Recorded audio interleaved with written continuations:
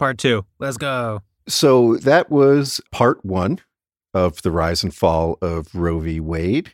If you listen to our show, you're probably a little bit of a masochist and are thinking, hey, I'm not feeling nearly punished enough. So guess what? You don't have to wait a week for part 2. It's dropping right now, right here. And, you know, as a reminder, we're re-airing these episodes because the Supreme Court has decided to go just sicko mode on Roe over the past year. Can I say sicko mode now that Travis Scott is like... Yeah, because it's even more underscored. Yeah, now it's even more potent. Okay, perfect. Yeah.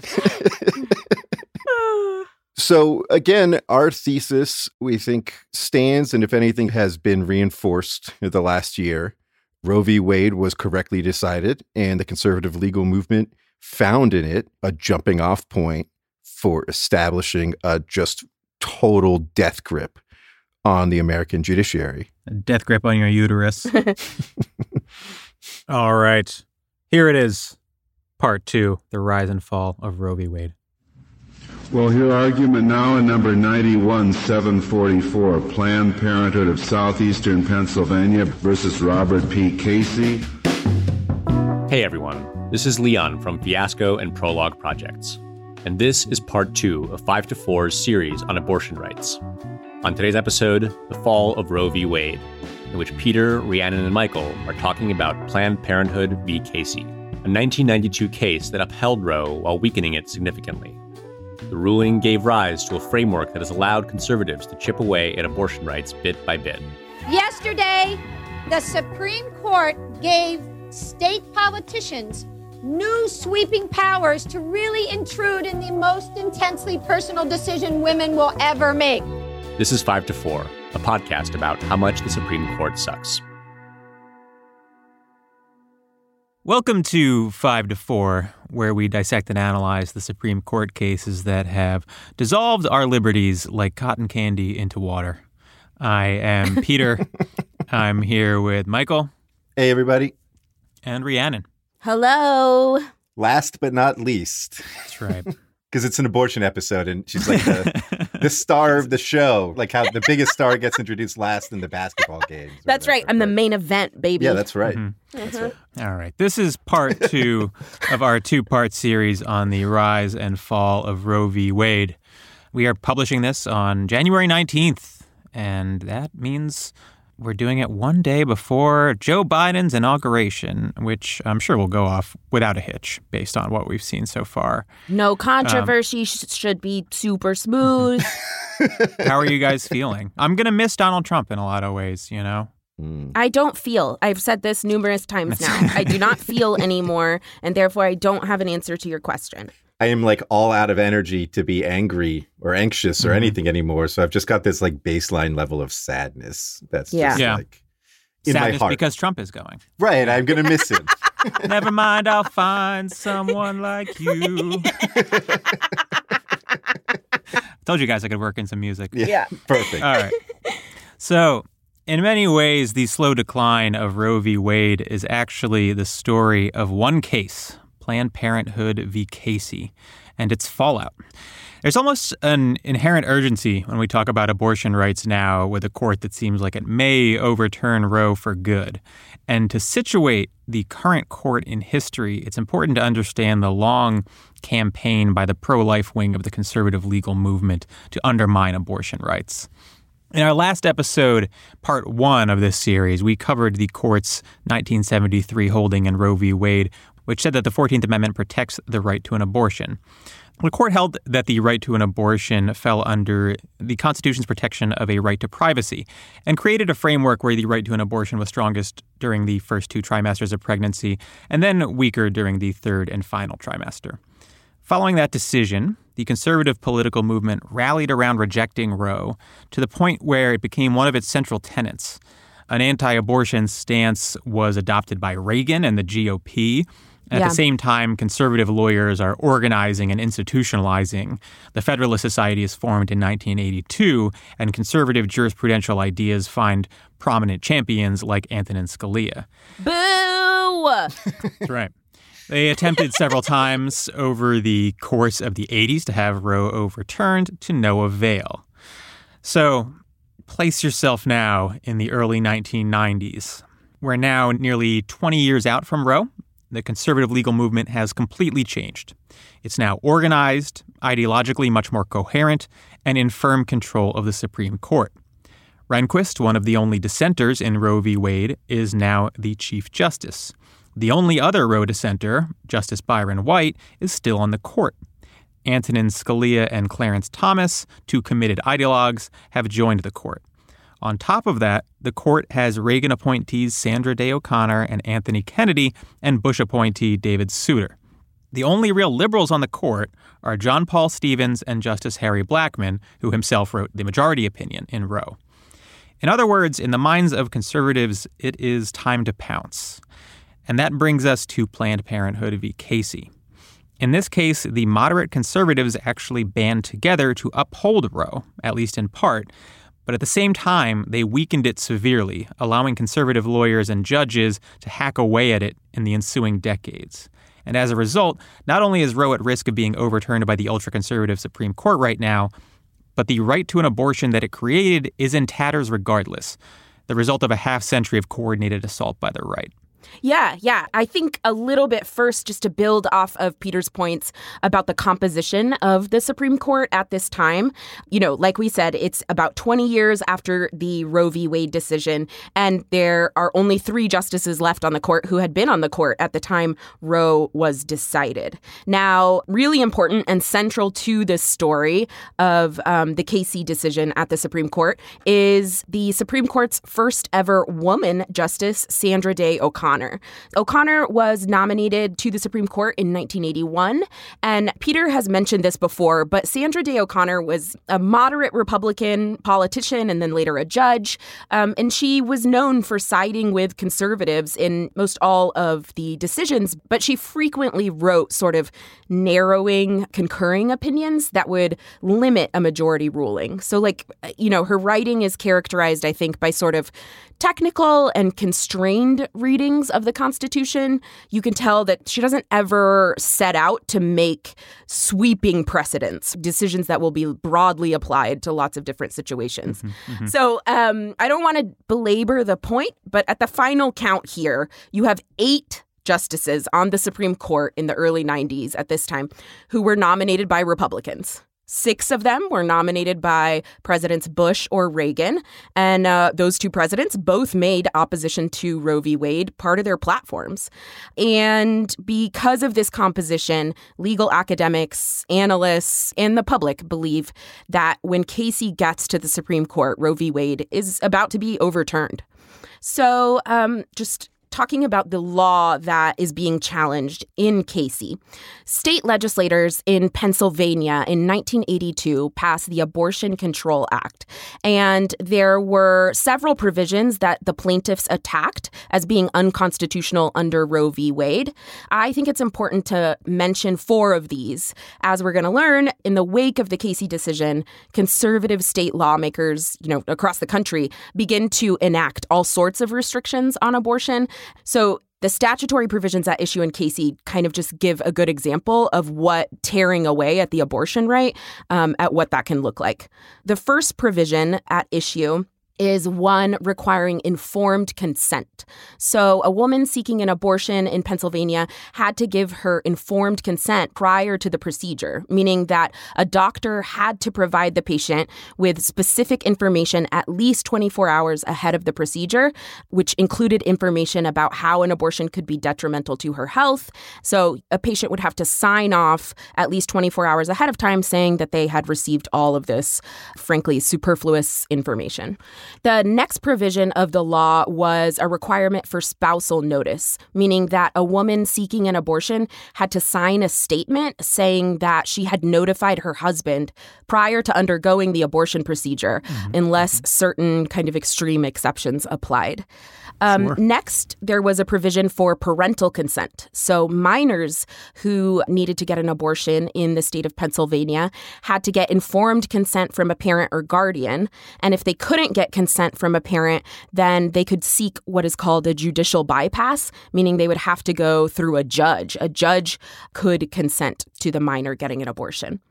And then the other provision that was being challenged was a change to the definition of medical emergency.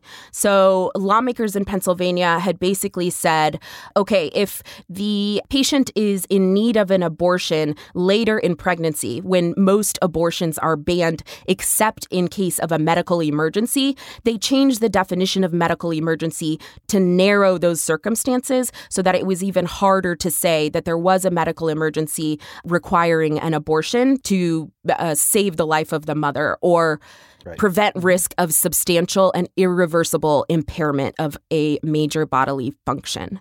So plaintiffs in the Casey case were 5 abortion clinics, as well as a class of doctors who provided abortion services.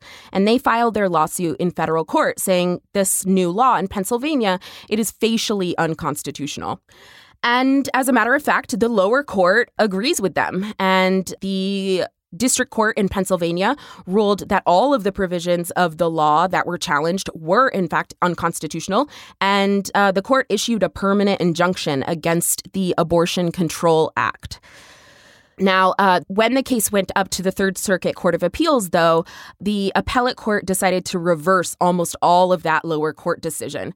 And they said, actually, that all of these provisions are fine, except for the spousal notification requirement. That requirement was overly burdensome on a woman's liberty because it potentially exposed her to spousal abuse, violence, or, economic duress from her husband. And just want to note here that at this time that the Third Circuit is reviewing this case, Samuel Alito was on that 3-judge appellate panel, and he dissented, in fact, from this section. He actually wanted the spousal notification requirement to be upheld. He thought it was perfectly constitutional because, baby, I've read the Constitution, and it doesn't say shit about the rights of wives. Like, wives don't have rights. So... That's true, though. That's true. So Planned Parenthood and the class of plaintiffs in the case appealed from the Third Circuit Court of Appeals, and that's how we get to the Supreme Court. Now, after oral argument at the Supreme Court, at the conference of the justices when they're discussing the case and who is going to be in the majority and who is dissenting, you initially had a 5-justice conservative majority. That would have been Chief Justice Rehnquist, Justices White, Kennedy, Scalia, and Thomas, all in favor of upholding all of the restrictions in the law, saying that these restrictions on access to an abortion are fine and that Roe v. Wade is not good law anymore. Now, that would put the 2 liberals in dissent, Blackmun and Stevens, but it was still unclear what Sandra Day O'Connor and David Souter would do. While they were conferencing and deciding over a few days, Justice Kennedy actually changed his mind and he broke away from the conservative bloc. And so eventually what happens is that Sandra Day O'Connor, David Souter, and Anthony Kennedy form this sort of moderate conservative alliance that ends up being the plurality opinion here, which upheld Roe, but sort of fundamentally changed the nature of the Roe ruling and shifted the balance of interest to be more concerned with state interests in restricting abortion. Right. Just to cut in for our lay listeners, a plurality opinion is when a majority of justices agree on how the case should shake out, how it should be decided, but they can't agree on a reasoning. And so no specific opinion gains the majority of the court. The plurality in this case is 3 conservatives who are writing the precedent that all the lower courts have to follow. Yeah. So in Roe v. Wade, of course, the court effectively created a right to an abortion. What's interesting about Casey is that it is often said to have upheld Roe v. Wade, but that's not entirely true. In reality, the only part of Roe that survives this case was the basic idea that there is a constitutional right to an abortion. But what that right actually means for women who want to get an abortion was changed entirely. Yeah. So as a refresher, Roe v. Wade created a trimester framework, which I mentioned earlier, which basically made it very difficult to regulate abortion in the first 2 trimesters of a pregnancy, but allowed for more aggressive regulations in the 3rd trimester. So basically under Roe, your right to choose during the first 2 trimesters is very strong, But in the third, states could pass all sorts of laws restricting the right. Casey gets rid of this framework. Right. The court says, look, the trimester framework is medically outdated, and what really matters is viability. So rather than the 3 trimesters, you have 2 periods of time, pre-viability and post-viability. And according to the court, according to Sandra Day O'Connor, the latest science shows that a fetus is viable around 23 weeks. We should note that is pretty aggressive in terms of what the medical literature, especially at the time, but even now, showed. Yeah. We don't want to get into it too much, but it's pretty early, you know? It's very early. That's ambitious. That's some sort of like future Olympic qualifying fetus. Right. So what the court's saying is that the period when states can aggressively regulate abortion should start at around 23 weeks rather than at the beginning of the third trimester, which occurs like 27 or 28 weeks. And moreover, while the court in Roe had made it very difficult for states to regulate abortion in the first 2 trimesters, the court in Casey changes the standard. They say that states can regulate abortion even before the fetus is viable, as long as they don't place a, quote, undue burden on the woman's right to choose. Oh, what's that mean? You might ask what that means, Michael. The court says what it means is that you can't put a, quote, substantial obstacle between a woman and her right to terminate her pregnancy if she chooses. Okay, I have a follow-up question. Now, you might ask what that means. Yeah, is that your question? Substantial obstacle. I think that's clear. You don't think that's clear? Yeah, unfortunately, that's where I run out of ways to explain it because the court doesn't provide a whole lot of guidance. As you might expect, the question of what constitutes an undue burden or a substantial obstacle is an extremely contentious issue in the ensuing years. Yeah. So, in short, Casey has narrowed the right to an abortion in 2 ways. The first is by taking the point in the pregnancy at which the state can start aggressively regulating abortion and making it at about 23 weeks rather than at about 28. Right. And the other is that it makes it easier for a state to interfere with a woman's right to choose even prior to that 23-week cutoff. Right. Whereas Roe essentially held that the right to choose could not be interfered with during the first trimester and could only be interfered with in very limited circumstances in the second. The court in Casey says, well, look, you can interfere with it whenever as long as you're not creating an undue burden. Right. So using this new standard that it just made up and did not clearly define. I just want to say making up a standard and not clearly defining it. It turned out to be like a hallmark of Anthony Kennedy's jurisprudence. I feel like it's very much in his wheelhouse. That's a good point. Yeah. That's a good point. Yeah. This is like vintage Kennedy. Yeah.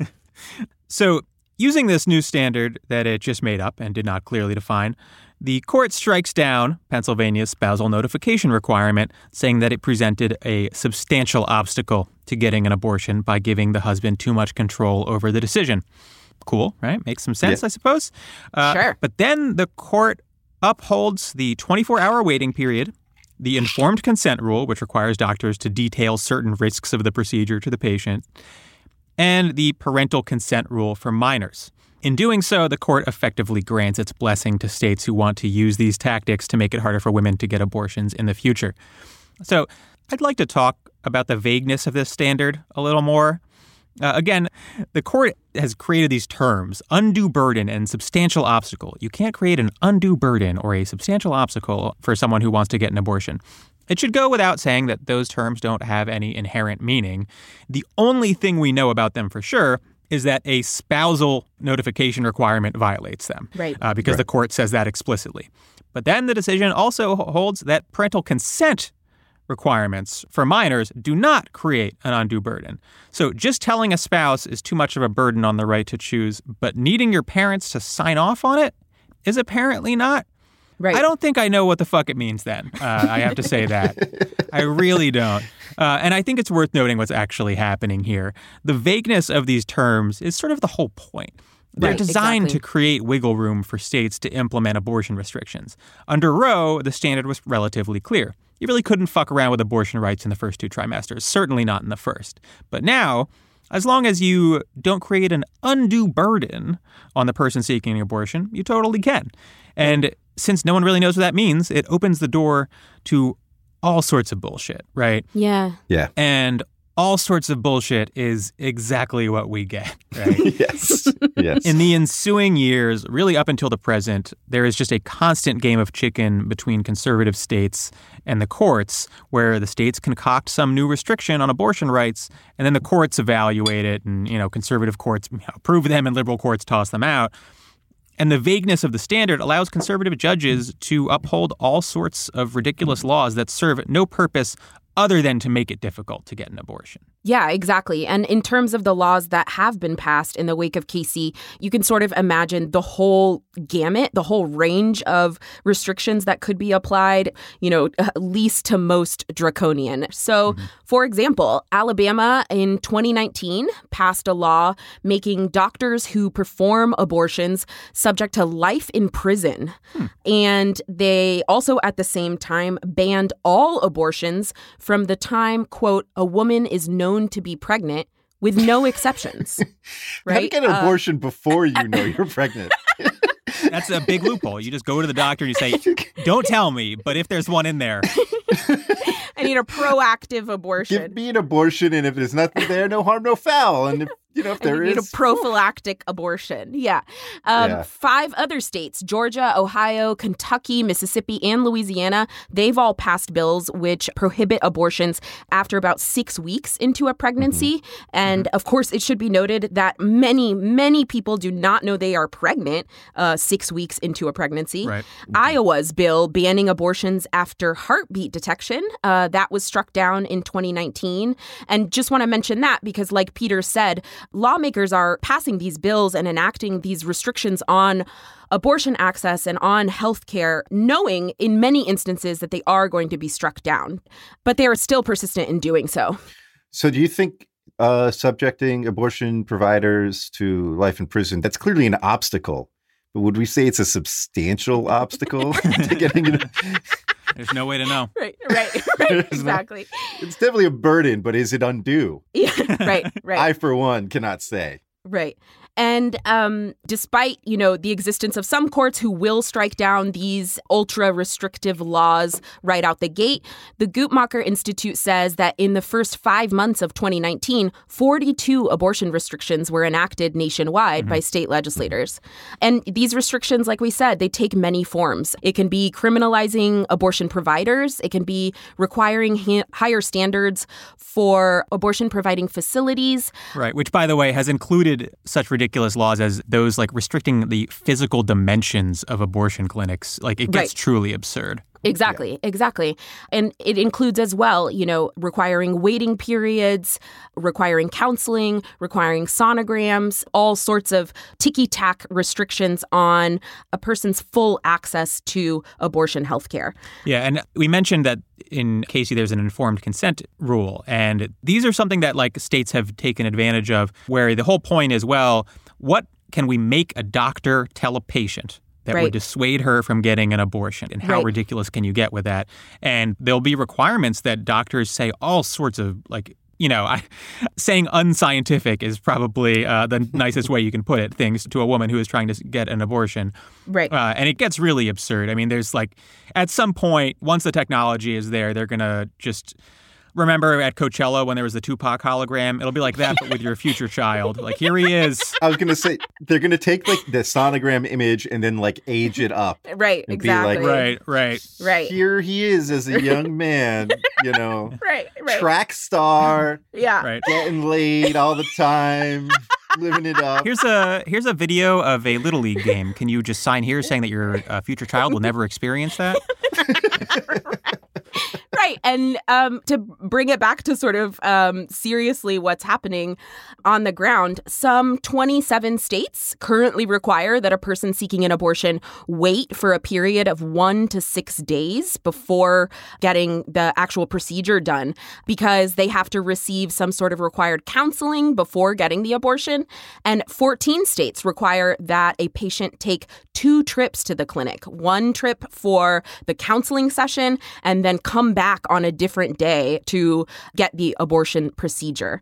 This informed consent stuff, it's also related to mandatory ultrasounds, which are sometimes mandatorily transvaginal. And those are required by 12 states, while 14 others require patients to be kind of supplied with information about what an ultrasound would show them. In Texas, for example, the sonogram law requires that the doctor perform a sonogram and also that the doctor display the sonogram images, make any heartbeat audible to the patient, and verbally explain the results of the sonogram. You can opt out of some of these things as a patient, but again, that would require your sort of knowledge about your rights in this procedure ahead of time, if you know that you can opt out at all. Yeah. The whole point is to make it an emotional nightmare. That's right. And a logistical one. Exactly. Yes. Right. Even if each individual law we're describing, well, some of them are clearly undue burdens, but even if a lot of the individual ones we're talking about are not themselves substantial obstacles, like the kaleidoscope of restrictions taken together clearly creates a very difficult path. Altogether, it makes it much harder and much more emotionally trying.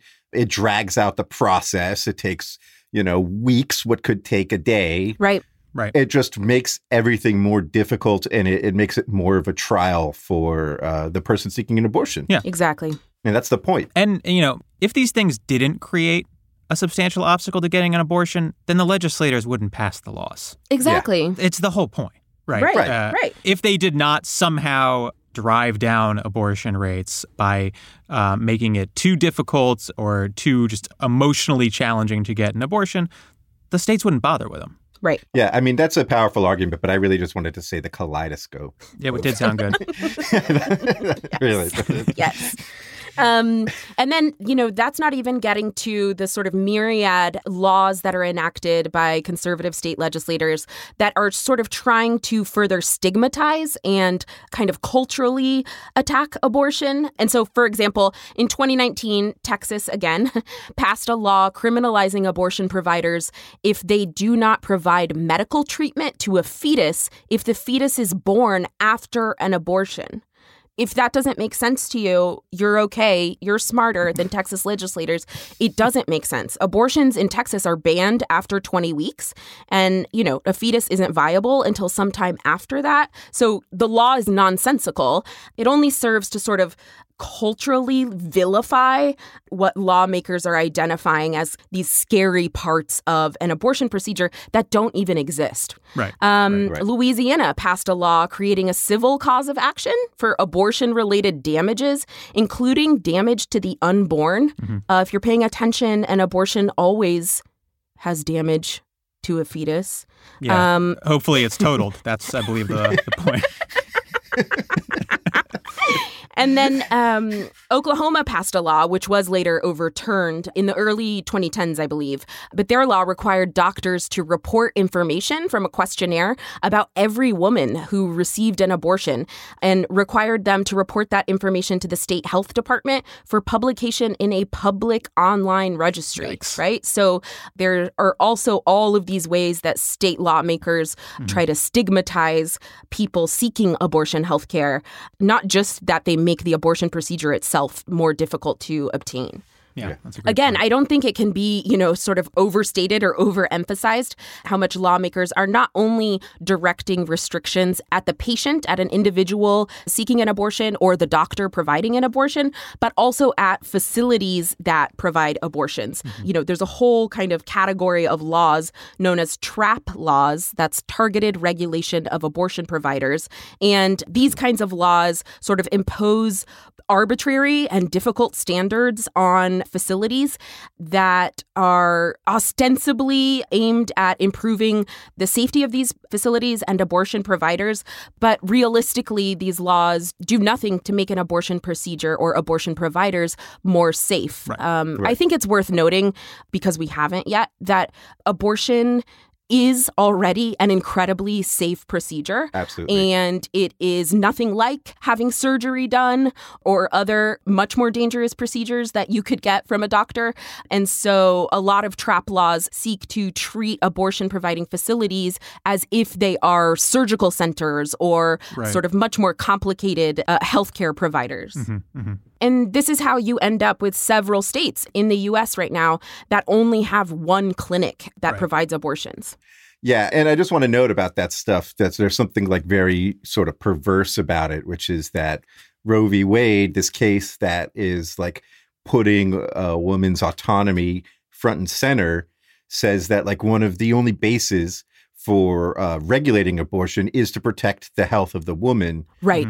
So again, putting the pregnant individual first, and states are latching onto that to reduce autonomy, to reduce liberty, and to make it harder for them to make choices about their body. Right. And legislating in such a way that makes it clear that they have absolutely zero concern with women's health. Exactly. Right. We've talked a little bit about, how jurisprudentially Casey was a victory for the right and that it sort of opened this door. In a way, it's a major political victory for the right as well. Think about how many politicians have had the opportunity to run on all these laws that we're describing. For the last 30 years, Republicans have been making their bones on, we're going to elect more and better judges. We're going to lose all those fucking squishes who betrayed you. Right. And we're going to get true believers. And we're going to pass all these state laws to restrict abortion. And it has been just like the golden goose, or it's not a golden goose. It's a goose that lays golden eggs. But it's been that goose. We all know. It's been that goose. That goose. You know what I'm talking about. It's the gift that keeps on giving, or some other trite saying that we all understand. It's been 30 years of political benefits for them. Right. Yeah. I think that's exactly right. Like, note how they are enacting laws that they know are very likely going to be overturned, right? But then they can turn around and tell their constituents, look, I did what I said I was going to do when I ran, which was, try to curtail this awful thing that these awful judges keep allowing. Yeah, and it's created the archetypal single-issue voter, right? The pro-life voter who just votes for Republicans because they want Roe overturned. Right. To say that has been beneficial to Republicans is to put it mildly, I think. Right. I mean, I honestly think if they thought they could get away with it, the Republican Party would love to do this for another 30 years. But I think at some point you have to deliver on those promises. Yeah. Yeah. And I think we're sort of at that point. Right. So, circling back to the decision itself, I think we would be remiss here if we did not mention the dissents in Planned Parenthood v. Casey. Both Rehnquist and Scalia file one, and their basic premise is the same. They think that states can essentially regulate abortion as they deem fit, which would be either the functional or the literal end of Roe v. Wade.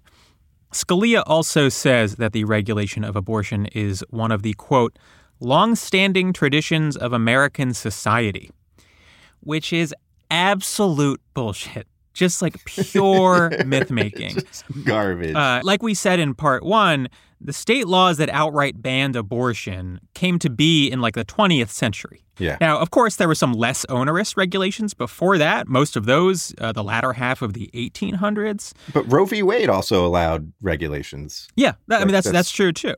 But, I'm going to keep beating this drum because it's so important to understanding the jurisprudence of someone like Scalia. He is portraying a fake version of history. The reactionary agenda is about stifling social progress, and in order to do that, they need to hearken to and canonize a history that doesn't really exist so that they can claim that the left is interfering with like a long-standing sociopolitical order. Yeah. So if you're looking at this holistically, in a narrow sense, Planned Parenthood v. Casey is a loss for the pro-lifers, right? They thought they had a chance to overturn Roe, but the moderate conservatives band together to uphold the basic right to an abortion. But at the same time, as we've sort of detailed, Casey presents them with an enormous opportunity that they then take advantage of. The strategy for fighting abortion in the courts shifts its focus. Previously, they were focused on overturning Roe, and all of their challenges were aimed squarely at Roe. But the new undue burden standard in Casey allows them to do something else. Rather than killing Roe in one fell swoop, they can pursue a strategy of death by 1,000 cuts. And all of those state laws that impose those like new and creative burdens on women and providers are the center of that strategy. So Casey's ultimately sort of the end of an era. They are moving into something that's a little more complex, and that's a strategy that involves all sorts of legal angles, but also a political and social sort of messaging. Right. Right. And as we've said, the story of Roe, the story of Casey, these are stories not just about a conservative legal movement, but sort of the conservative cultural movement, the conservative PR movement. So after Casey, a new kind of conservative PR strategy develops for trying to prove that abortions actually hurt women. Yeah. This is the era of the culture wars. It's the 90s. You know, it's a time when Sally Jessy Raphael and Oprah have talk shows where they're pitting people against each other to have these public cultural debates. You know, here on one side, we have a woman who got an abortion, and here on the other is some, you know, psycho freak religious leader who thinks she's going to hell. And Norma McCorvey, you'll remember from episode 1 that McCorvey is the unnamed plaintiff, Jane Roe, in Roe v. Wade. Norma McCorvey is sort of back center stage in these culture wars. Beginning in the late 80s, Norma McCorvey had started to ally herself with conservative religious leaders and had begun to argue in the media that she regretted her abortion and that she had been pressured into getting an abortion by the lawyers in Roe v. Wade. And so broadly, women kind of regretting their abortions became this sort of larger PR strategy, and it becomes incorporated into the conservative legal argument about abortion. And you see that because in the next big case on abortion, Carhart versus Gonzalez, women regretting their abortions became a justification for the state protecting women and upholding the abortion ban that was at issue in the case. Carhart versus Gonzalez was a 2007 case which upheld the so-called partial birth abortion ban. And in that case, you see Justice Kennedy sort of incorporating that one of the risks of getting an abortion is that women will later regret having done so. Right. And I think this is a case where you can really see the sort of complete merging of conservative legal thought and conservative PR campaigns. Right. There are parts of this opinion that read like the types of flyers that Republican candidates leave around church parking lots around election time. Right. It's truly disgusting. I'm going to read a passage here. I want to drop like a trigger warning because I think it's pretty graphic. But so Kennedy says, you know, after sufficient dilation, the surgical procedure can commence. And he says the doctor grips a fetal part with forceps and pulls it back through the cervix and vagina, continuing to pull even after meeting resistance. The friction causes the fetus to tear apart. For example, a leg might be ripped off the fetus as it's pulled through the cervix and out of the woman. The process of evacuating the fetus piece by piece continues until it has been completely removed. A doctor may take 10 to 15 passes with the forceps to evacuate the fetus in its entirety. Yeah, that's lovely. Yeah, and it's important to note, I think, that like partial birth is not a medical term, right? That's a political one.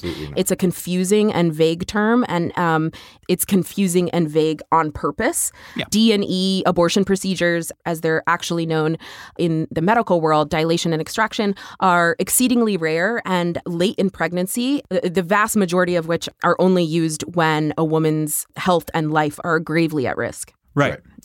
Kennedy's opinion in that case is, I think, like Michael said, just the complete convergence of extreme fringe right-wing rhetoric about abortion and the law. Right. His opening to that opinion is the rhetorical equivalent of those fucking banners that they drive around Washington, D.C. with like the most graphic, whatever, dead fetus that they can find a picture of that they like Photoshop to look more like a baby or whatever. Right. One interesting thing about that case, Carhart, is that Congress, when passing the so-called partial birth abortion ban, found that partial birth abortion is never medically necessary and therefore a health exception that would allow for the procedure where the health of the mother was in danger would not be necessary. This was despite a huge amount of evidence that the opposite was true, including testimony and submissions from major medical organizations like the AMA. Right. And Justice Kennedy, in the face of all that, basically says, like, look, who are we to question Congress here? Right, right. So in part one, in our first episode, we talked about Justice Blackmun's embrace of medical science in Roe v. Wade, where he relied on his best understanding of medical expertise to formulate the trimester framework. And I'd like to harken back to that because it contrasts pretty starkly with both O'Connor's pseudoscientific holding that viability begins at 23 weeks in Casey, and then the combination of propaganda and pseudoscience you have in Carhart from Justice Kennedy in 2007. I think that the scientifically questionable holdings that you see from conservatives in these opinions can be traced to a single trend. There are several issues where conservatives have found themselves on what we might call the wrong side of the science. And decades ago, they realized that this was an issue. And in most cases, they thought it was because the people in charge of the science are biased liberals. So they talk about liberal universities and shit like that all the time. Right. Yeah. So how do you combat that? You fund your own version of the science, right? Just like the fossil fuel industry has poured money into trying to downplay the impact of climate change, for example, pro-life institutions have invested in research designed to show that abortion is harmful. So with that research, they have constructed an entirely separate parallel universe of facts.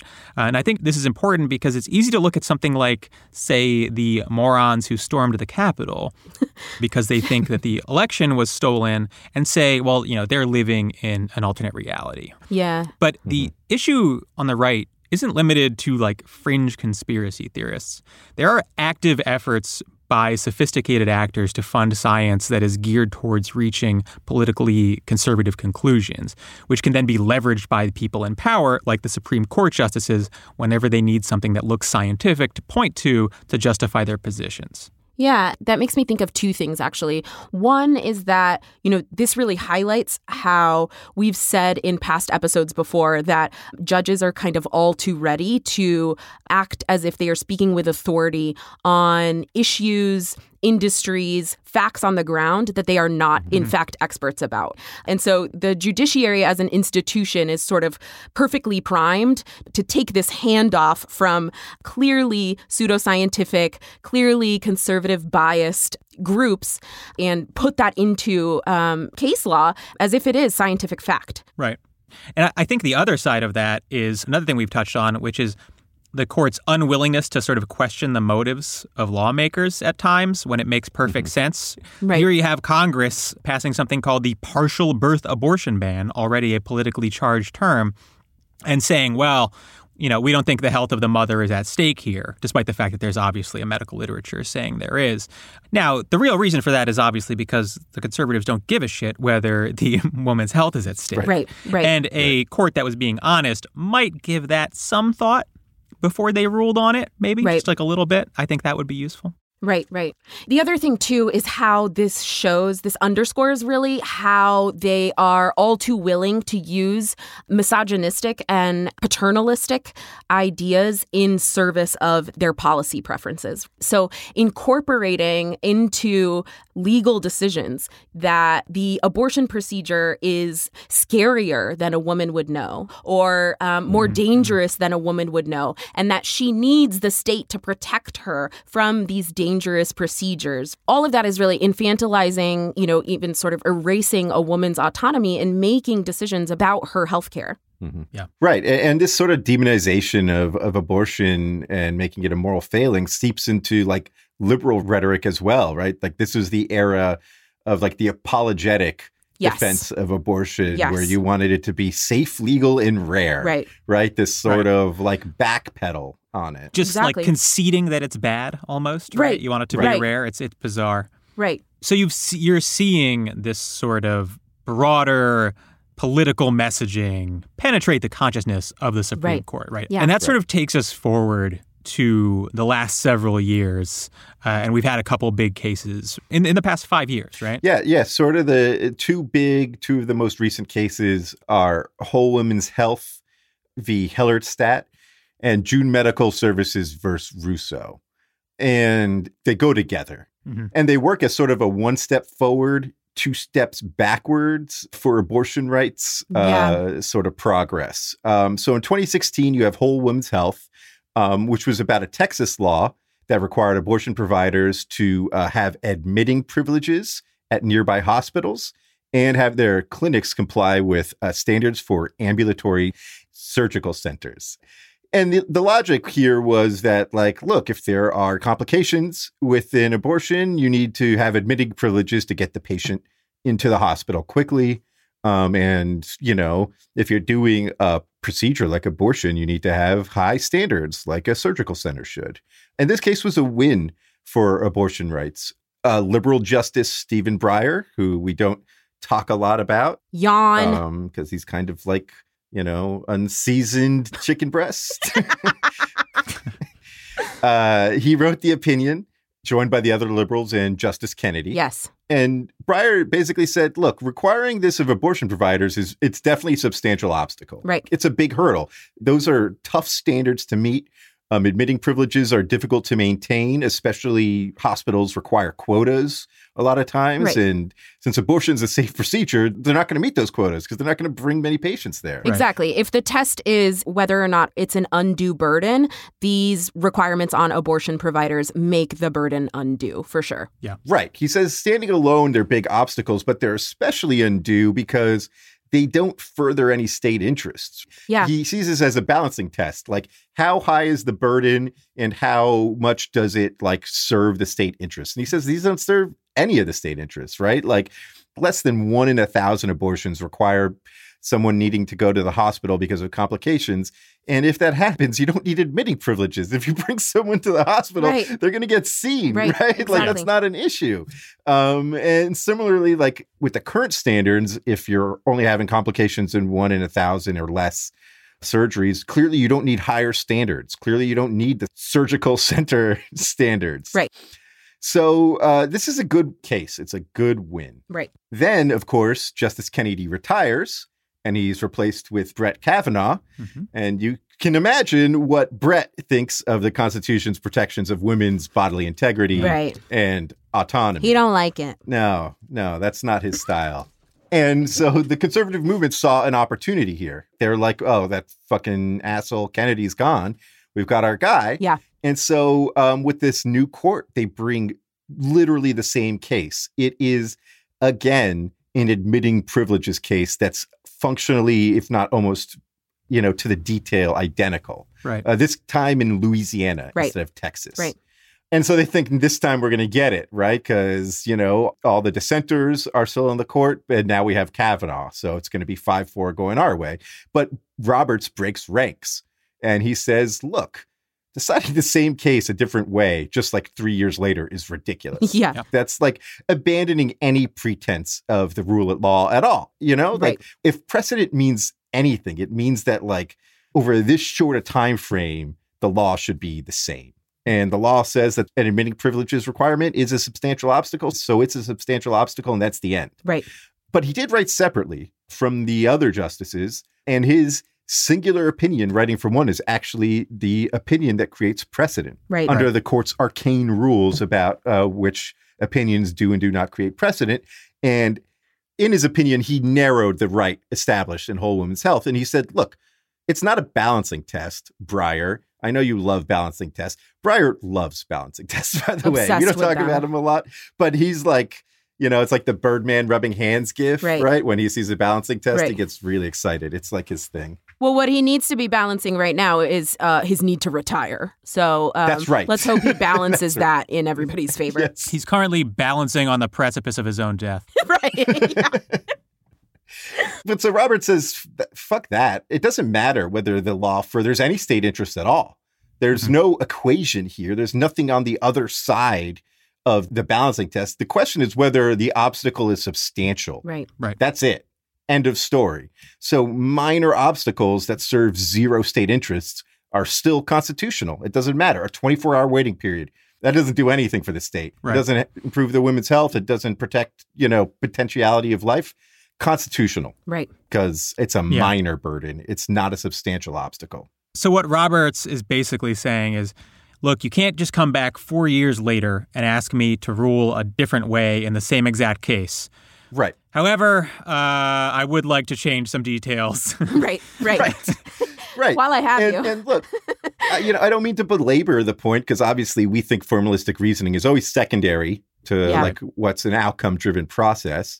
But what this does is it makes it easier for them to reach the outcome they want. Mm-hmm. Like in a 24-hour waiting period law, for example. Right. It's much easier to write that, like, look, it's not an undue burden, and we don't have to balance that against any state interests. Right.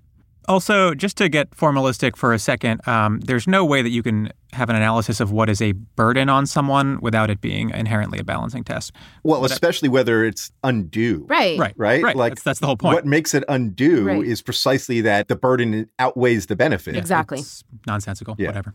Like, so another example that will probably be coming up soon is this recent Ohio law that requires individuals getting an abortion to decide how the fetal remains will be disposed of. Right. Burial or cremation. God. Breyer would say, look, whether or not this is a substantial obstacle is sort of a side issue, because this confers zero benefit to the state. Right. So it's unconstitutional. Roberts doesn't have to come up with a reason for why this is a benefit to the state. He just gets to say, look, that's not a substantial burden. You just got to sign a form. Right. Yeah, what do you care? Exactly. Right? What does it matter whether your child is buried or cast into the wind above Mount Olympus? Those are the two options available to you. So fucking stupid. There's one more thing I want to note about Jude Medical. I'm trying to move on from that. The final thing worth mentioning is that Robert leads off by saying, look, hey, nobody's asked us to overturn Planned Parenthood v. Casey here, so we just got to run with it, which a lot of people read as him inviting the right to ask them to overturn Planned Parenthood v. Casey. Right. Yeah, and do away with Roe. Right, in the process. And sure enough, this month, 2 judges on a federal appellate court filed like a concurring opinion where they said, look, this law clearly complies with Planned Parenthood v. Casey, but hey, Supreme Court, you should overturn that. Mm-hmm. Thanks to advances in science, viability is much earlier now, and we should have far more regulations, pre-viability, and blah, blah, blah, blah, blah. And so, like, you can already see it bubbling up, right? It's, like, not hard to tell where this is going. Right. Yeah. So let's turn towards the finish line, shall we? I'm exhausted. Yeah. One of the major themes of our podcast is that conservative legal doctrines are simply a method for reaching conservative political outcomes. After the liberal wins in the courts over the mid-century, conservatives embraced a strict reading of the law that rejected the validity of those cases. What explains that better? That they were all suddenly convinced of a new academic framework, or that they didn't like those liberal outcomes? After Planned Parenthood v. Casey, conservatives aggressively argued that arcane restrictions on abortion rights should be upheld. What explains that better? That they also happen to interpret the analytical framework laid out in Casey in the exact same way, or that they are opposed to abortion and trying to limit it. Right. You don't need to twist yourself into knots here. The simplest answer is staring you in the face. Right. A good thing to know, we mentioned that Norma McCorvey, Jane Roe herself, spent much of the 80s and 90s publicly stating that she regretted her abortion. Shortly before her death, she spoke publicly saying that, in fact, she was paid by right-wing activists to say that stuff, and that she didn't regret her abortion. Right, exactly. She said, I took their money and they'd put me out in front of the cameras and tell me what to say. That's what I'd say. But actually, if a young woman wants to have an abortion, that's no skin off my ass. That's why they call it choice. Perhaps a lesson there about what they're willing to do to further their message. Right. The slow evisceration of abortion rights has taken its toll on this country. There are several states that are down to a single abortion clinic. The number of independent clinics in the country has fallen 34% since 2012. A total of 41 clinics have closed in the past 2 years alone. Many states tried to use COVID as an excuse to shut down clinics just this past year. Yes. Yeah. We are unequivocally at a point where the right to an abortion is weaker than it has been since Roe was handed down. Yeah, and I think there is an extent to which, we said in the first episode that in many ways, materially on the ground, we are at a place today where we were just before Roe v. Wade was handed down, meaning that an individual's geography and their wealth dictate much more their access to abortion providers than anything else. So I think it's really important to say that abortion restrictions disproportionately hurt the poor and people of color. The U.S. has the highest maternal mortality rate of any developed nation. And in the United States, Black women are 3 to 4 times more likely to die in pregnancy or childbirth than white women, making abortion more limited. Abortion restrictive laws make pregnancy more dangerous. And that is, profoundly, significantly so for people who are poor, do not have geographic access to abortion healthcare providers, or the wealth resources to reach that kind of healthcare. And again, want to say, too, that trans people face massive barriers to accessing healthcare, and reproductive healthcare is even, sort of more tenuous for trans folks, depending where they are, and again, depending on their income and wealth. And so abortion restrictions hurt people across the country disproportionately, and that burden falls on different groups of people much more substantially than others. Mm-hmm. That's right. One thing we said last week that I want to reiterate here again, part of the reason that Roe is so weak right now is that so many liberals have essentially conceded that it was poorly reasoned. Roe v. Wade, in my view, is no more poorly reasoned than the dozens of lines of cases that conservatives believe are well-established law and binding precedent. If you believe that the First Amendment can protect shadowy PACs who want to funnel billions of dollars into political advertising, if you believe that the Second Amendment, written at a time when our military consisted mostly of scattered militias and it took a solid minute to load a single bullet into a fucking musket, right, protects the rights of every dipshit who wants one to carry a Glock 9, then you might just have to admit that our right not to have our liberty infringed protects the right to an abortion. Right. I don't think that's a greater leap than any of those hallmarks of conservative jurisprudence. Absolutely. That's right. So I think everyone wants us to answer the question of whether Roe will be overturned by this court. And we don't know. I think it's hard to say whether the justices think it's worth the risk politically, the potential flack they might take to overturn Roe v. Wade.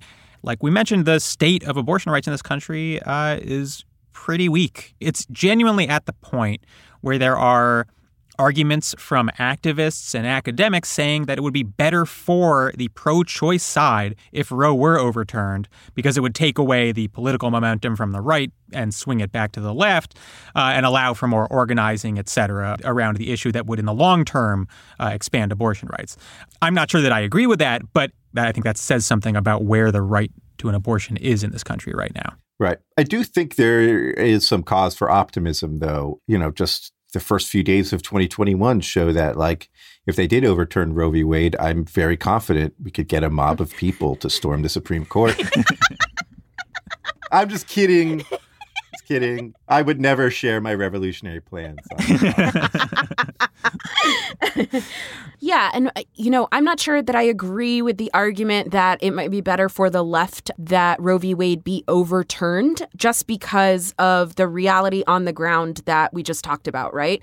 Considering that, 10 states already have trigger laws, which are laws that say that abortion bans will go into effect automatically in those states if Roe v. Wade is overturned. It's very hard to agree with this kind of accelerationist argument that things getting worse for millions of people in the country over the short term will be better long term. I'm just not behind that when, as we said, the material reality is that we are in a pre-Roe context already, that millions of people do not have access to the healthcare that they need because of where they live and because of money resources that they don't have. Yeah. I've never been a big proponent of accelerationist arguments regardless, but I think if anything, the last 4 years should show, like, real monkey's paw. You don't know what you're accelerating towards. Exactly. Yeah. Yes.